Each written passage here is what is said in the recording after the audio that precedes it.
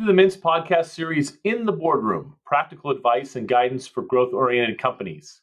My name is Steve Osborne. I'm a partner in our Silicon Valley office at Mintz. My practice is focused on helping companies grow, fund, and exit. Thank you for joining us for our session on employment law. Today, we're going to walk through the life cycle of how you think about hiring an executive, how you can manage that executive at the board level, and how you might terminate or move on from that executive if there's conflict. We're going to touch on some issues that will be helpful for both private companies and public companies. And joining me today, of course, is Melanie Levy, who's a capital markets partner in our San Diego office. And we have a special guest today on the podcast, and that's Jen Rubin. Jen's also in our San Diego office, but is a bi-coastal employment lawyer, having practiced both in New York and in California, and is also the chair of our ESG practice group. Melanie, how are you today? I'm great, Steve. Thank you very much. It's good to see you. And I'm so glad to get to speak with Jen today, too. So thank you both for having me. Jen, welcome to the pod, as they say in podcasting world. Well, thank you so much. I'm thrilled to be here. That's great. All right, so let's kick it off. So if we're thinking about bringing on a key executive to a business and the board is meeting to discuss that, how are they thinking about that, Jen? Well, the first thing they should be thinking about is consensus, right? And it's consensus as to what executive do we need? Why do we need that executive? And then, of course, how are we going to pay that executive? All of those things go into recruiting the right person for the job, and it takes a lot more work than I think a lot of people realize, but it's consensus. You need to make sure that you have spoken to each board member and ask each board member and speak to each other about what are we looking for? Why do we need this type of executive? What is the background? What are the skills? How do we go about recruiting this person? And then to sit down and really look at the candidates that are sourced and decide who is the right person for the job, how much are we going to pay that person? All of those things requires a tremendous amount of board discussion. And by the way, a lot of work. A lot of work really goes into that process, as it should. You know, do a lot of companies will hire a executive recruiting firm to help them, right, on an important search like this. How does that person fit into the board and working with the board? You know, a recruiter, I think for some reason, I don't know why, you use the word recruiter and they have a bad name. I think the right recruiter who has the right background can really provide a tremendous amount of value to the board in not only setting forth appropriate candidates, but helping to define what the board really needs in terms of a candidate, and clearly with respect to compensation as well. So hiring a really skilled recruiter can be a very, very helpful resource for the board. And that recruiter can also help with that word consensus that I keep coming back with. So having somebody who's really capable in the field in which the particular company is directed specifically can be a real value add. And Melanie, how about when it comes to public companies? Is there something to be thinking about in terms of evaluating and hiring an executive and how that may overlay with your disclosure requirements? Well, yes. So I would say the background check process, just typically what you would have is once you reach a phase where you have a serious candidate, most of the time as a public company, you would always run a background check. Private companies, I believe, probably most fairly advanced private companies do that anyway as a matter of course. But generally, your auditor will want this person to be vetted. They'll want them to do a questionnaire. And we talked about this in other podcasts. If you're going to have this person serve on a board, that questionnaire needs to ask questions about the relationship they may have had with the company. Are there any conflicts of interest and things of that nature that might affect your disclosure requirements? The other thing to remember, and this is where people can sort of get tripped up, is to just also remember that if you're a public company and you're recruiting for your chief executive officer, your chief financial officer, and then depending on your size, either the next most highly paid or the three most highly paid or five most highly paid, it depends on your size, the compensation arrangements and employment arrangements for those individuals are reportable. So every time you file your proxy statement, whatever you agree to pay this employee or their bio and this information is going to end up in the proxy statement for your shareholders for your annual meeting, at which the shareholders will vote also to whether they think the director should continue in office. That's one thing to consider. The other thing to consider is, again, there's what we call a current report. I won't bore you with it, but it's called a Form 8K. It means you have to make the report within typically 4 business days of an event. And typically when you would hire a senior executive, particularly chief financial officer, chief accounting officer, chief operations officer, you'd want to talk to your attorney. But oftentimes when you're hiring that executive, you may also trigger that 4-day requirement. So you want to make sure that as you're coordinating all of this and you're nearing the end of the interview process, that you've thought about things like publicity, press release. What is this person's bio? Do we all agree what all of this should look like so that their official hire date doesn't cause you to have to cram all of that unnecessarily into 4 days when perhaps you'd like to have a little bit more time to massage that disclosure? That's really helpful. I was talking to one of our colleagues the other day about a company that was run by a founder, and we were bringing in a president to really support sort of the business side of it, public company.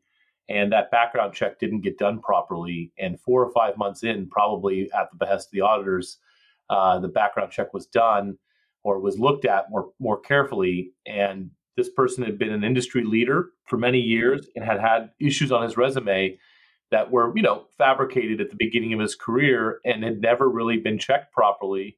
And of course, what happened is that we terminated that person. And that's a very disruptive situation because we had brought them in to bring in systems and things that we didn't have already in the business that really to take it to the next level. And after 5 months, the person was out. So, it was very damaging to the business.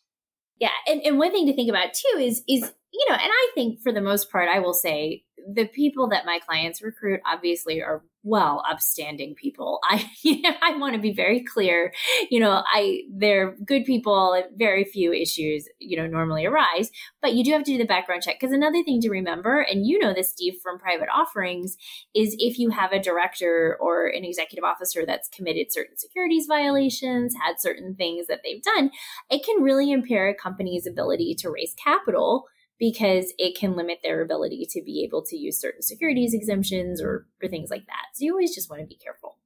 And if I can pipe in on that point, this is both for private and public companies.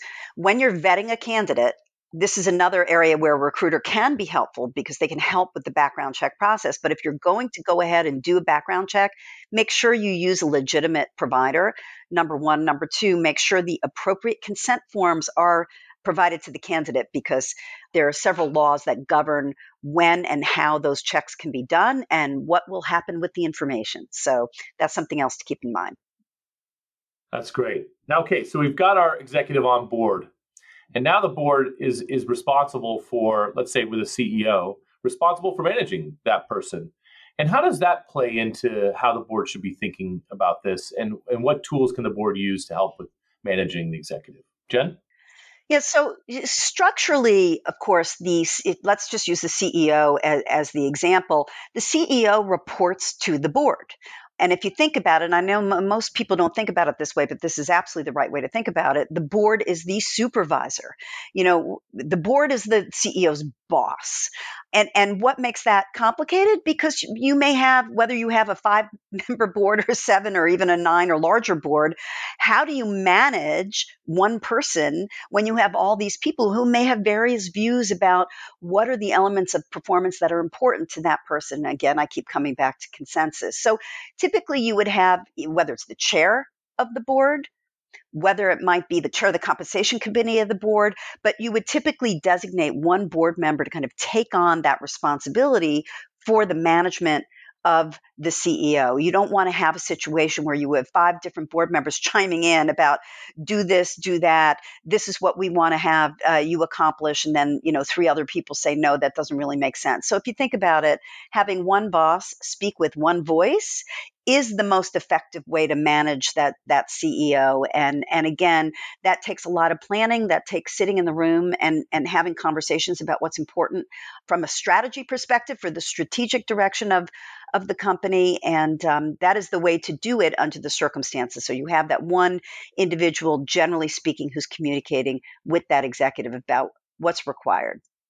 And a lot of times, this is where you can make really good use of your executive sessions, where you will excuse members of management, and then the members of the board who are not employees of the company have an opportunity to speak candidly and frankly. And where we see a lot of times sitting in the boardrooms in board meetings is once you go into executive session, there's always sort of an apprehension as a CEO to leave the room. And you'll notice that people are just apprehensive because they know, and it is expected that you are going to talk about what you've seen at the board meeting and how management, including the CEO, is performing.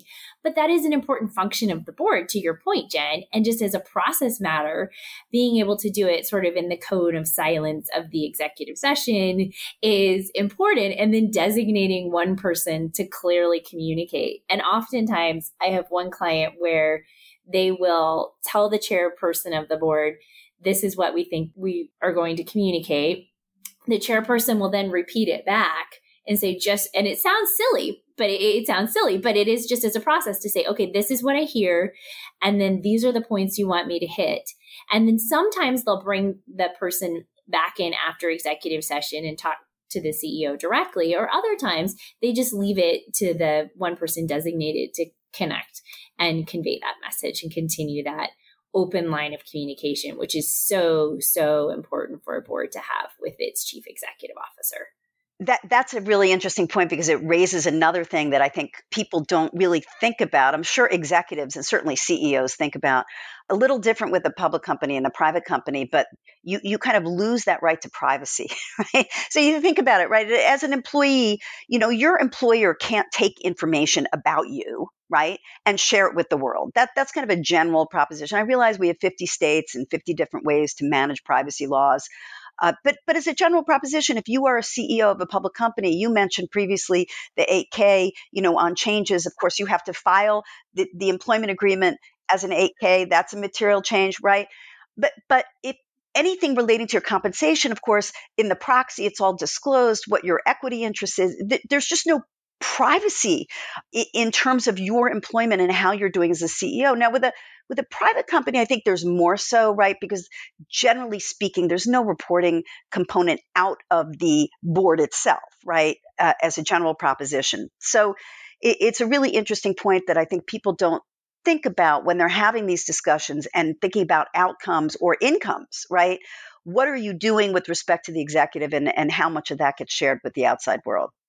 Yeah, it's a really interesting point because it is jarring. I mean, to think about it as a public company CEO, I mean, your neighbor would find out exactly how much you make and what your compensation is. And there's definitely, to your point, there's a lot of desire for transparency. And you probably talk about this a lot with ESG. And there's a real, we want to talk about not only how we compensate our executives, but how does that go down to other parts of our rank and file employees and other things. And how do we describe our human capital? All of that goes kind of into a separate discussion, but all very public and things that you want to be able to tell a story about. And so when you're doing a public company recruitment, you think about what's the public story that I'm going to tell about this. And just my advice is don't try to cram it into 4 days. Just plan far in advance.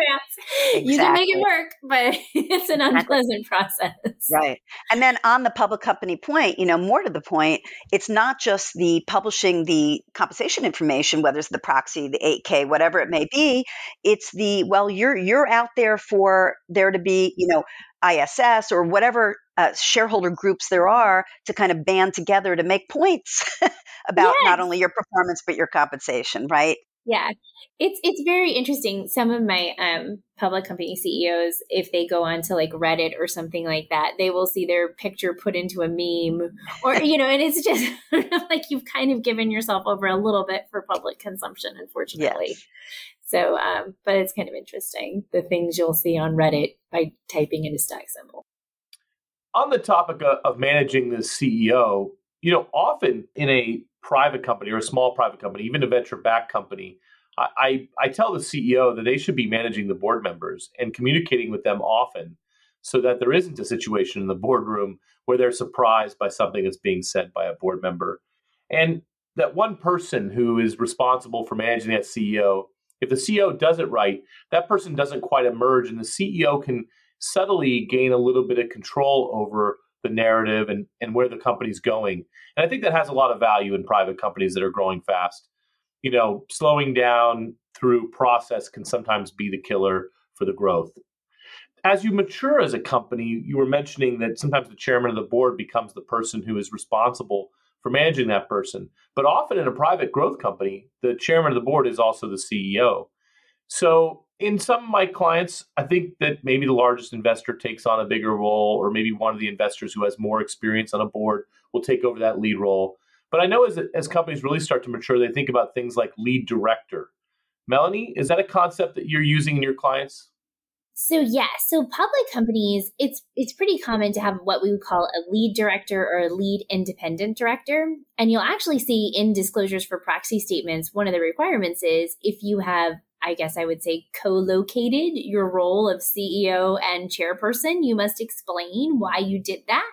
And if you have them separate, you must explain why you did that. That's one of the requirements that you must tell your stockholders every year in your proxy statement. So yes, I have seen that. So the role of a lead director is in instances where the board has decided it makes sense for the chairperson to also be the chief executive or an executive of the company, most commonly the chief executive. A non-employee director, or what we've been calling an independent director, is appointed, and they will serve as the interface from the board to the CEO, really because once you typically are publicly traded or you've reached sort of that inflection point, it's just most efficient to allow those two people to communicate versus having a smaller board that maybe will meet less often and can talk about things like that.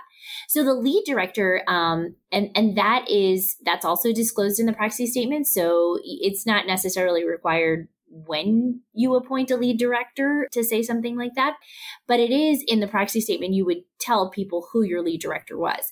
You also typically would put it on your website as well. So if you go to any public company and you click on the investor relations tab, you'll see these various designations of the director. And if there is a lead director, oftentimes you're able to see who that is. And that's kind of important for investors to know from their perspective. They want to know who on the board, if the chairman of the board is the same CEO, who else, how do I get my concerns across? Who's talking, from the board's perspective? Yeah, I think that's interesting. I've seen that concept trickle down into larger late stage private companies because as companies realize the obligations that come along with going public, some of them are staying private longer, right? And because of that, I think that often we're now seeing bigger boards and more sophisticated companies really operating as private companies. And these ideas that come from the public company world, like lead director, are finding their way into the boardroom at these bigger companies. Jen, the question I get a lot is, how do we determine compensation? Does that come from management and up to the board? Does it come from a compensation committee? Should we have a compensation committee? Maybe you can touch on a couple of best practices in your mind around determining compensation as we're operating a company. Yeah, I wish there was a single way to answer that question. How about this? Don't pluck numbers out of the air. How about that? Let's start. So compensation should be grounded in the position for which you're hiring. Generally speaking, it may be geographically located. So if you're going to put somebody in San Francisco, you may be paying that executive something different than you'd be paying somebody in Alabama. Although post-COVID, I'm not quite sure whether that will continue to hold true.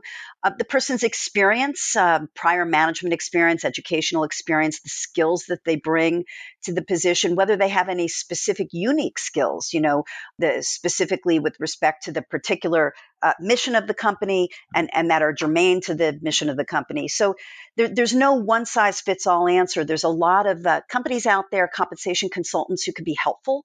There are reports that a company can purchase that will tell the company, here are my peers. This is what my peer is paying. And, here's the median, here's the upper end of the range, the lower end, divided by both base pay, equity, and other aspects. So there's certainly data and information out there where you can peg compensation that's going to be the opposite of plucking a number out of the air. The other thing you have to keep in mind if you're trying to recruit a particular person, generally speaking, and I'm not going to get into the discussions of salary discussions, and you're not, frankly, in many states allowed to ask somebody what they're currently making. Not an issue for public company CEOs because you just sit down and pull it up on Edgar. There you go. You know exactly what they're making. But for private company executives, you may not know. And so you need to understand what their expectations are. Now, that's different from asking what they're actually earning, and that's perfectly permissible. So compiling all those things together is going to help you in setting compensation. But there's so many different factors that come into play. There really is no one size fits all answer to that. Yeah. And as a public company, to your question, Steve, like if you're traded on NASDAQ or the NYSE, there are requirements that the compensation either be recommended to the board by a compensation committee or be approved by a compensation committee, again, comprised of independent directors. And we talked about that a little bit in our committee podcast. So go back and find that session if you haven't listened to the session on committees. It's a great one. It talks about audit committees and other committees too, including ESG. And I think it was a very valuable session.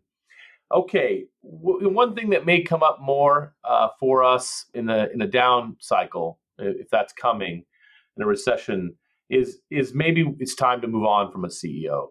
And I know that is a tricky issue for any company, and particularly when things maybe aren't going as smoothly as they once were, this can be really challenging. And so I want to make sure we touched on that and helped our CEOs and board members be prepared for those kinds of conversations that might be coming. Jen, give me some thoughts there.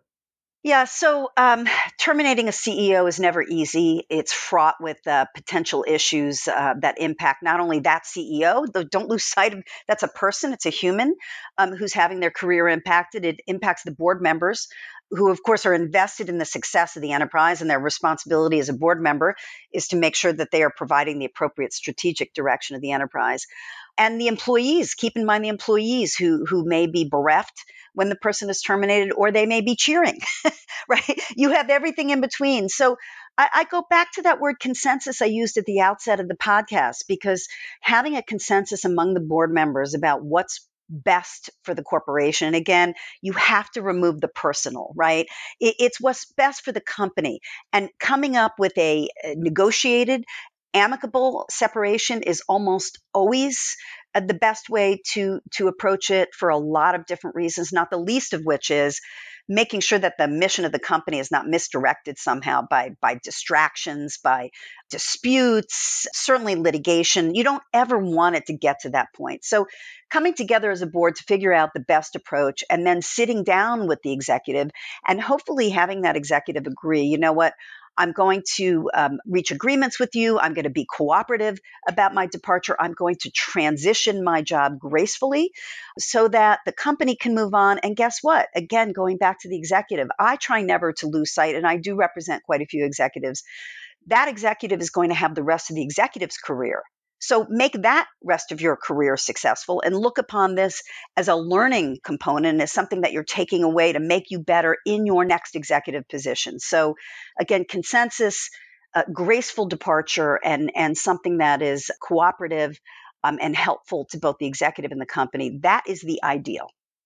I think one of the things to remember as a board member too in this situation is company counsel can be a very good advocate or helpful tool to use to get to that consensus on a board, and then to manage that transition with some grace. And of course, keeping in mind the legal obligations that a company has, or the legal pitfalls that might come up here.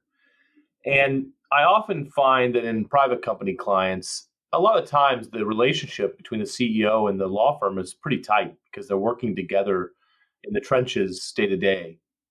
And I tell my colleagues who represent private companies that they should create a relationship with the board members, not just with the CEOs, because you want the board members to feel comfortable coming to you. And I think in many ways, the board members have to realize that even though there is some conflicts of interest there, where, you know, some of us who represent these CEOs have done it for multiple companies, that we understand that our job is not to represent that CEO, it's to represent the company, and that lawyers will be professional and can be a really good advocate for also understanding what the needs might be for that CEO on the exit. And so come to the lawyers early in the process as you're trying to build that consensus and build that plan for transition. Yeah, and remember on the conflict point, Steve, the lawyer represents the organization. The institution is the client, even though the CEO is the leader of the institution. And so even though there may be a conflict, so to speak, it's not an ethical conflict of interest, because the lawyer will be representing the organization, and that's the entity to whom we owe our ethical obligations. So two things that come up for me a lot when we transition a CEO. The first one is, shouldn't we put this person on some kind of consulting contract? That's the first question that sometimes comes up.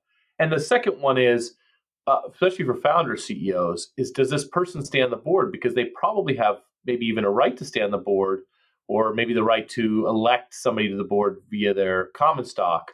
So maybe let's take the second one first, Melanie, and give me your thoughts on this, sitting on the board as a former CEO conundrum. Yes. So it seems almost universally amongst my clients is that when they have transitioned to CEO, they generally do not wish for the CEO to remain on the board. And that goes back to Jen's point about these are human beings. And to have, the former person who had your job as the new CEO to come in and report to that person, it's number one, awkward. And number two, perhaps not the most efficient setup, just to put it bluntly.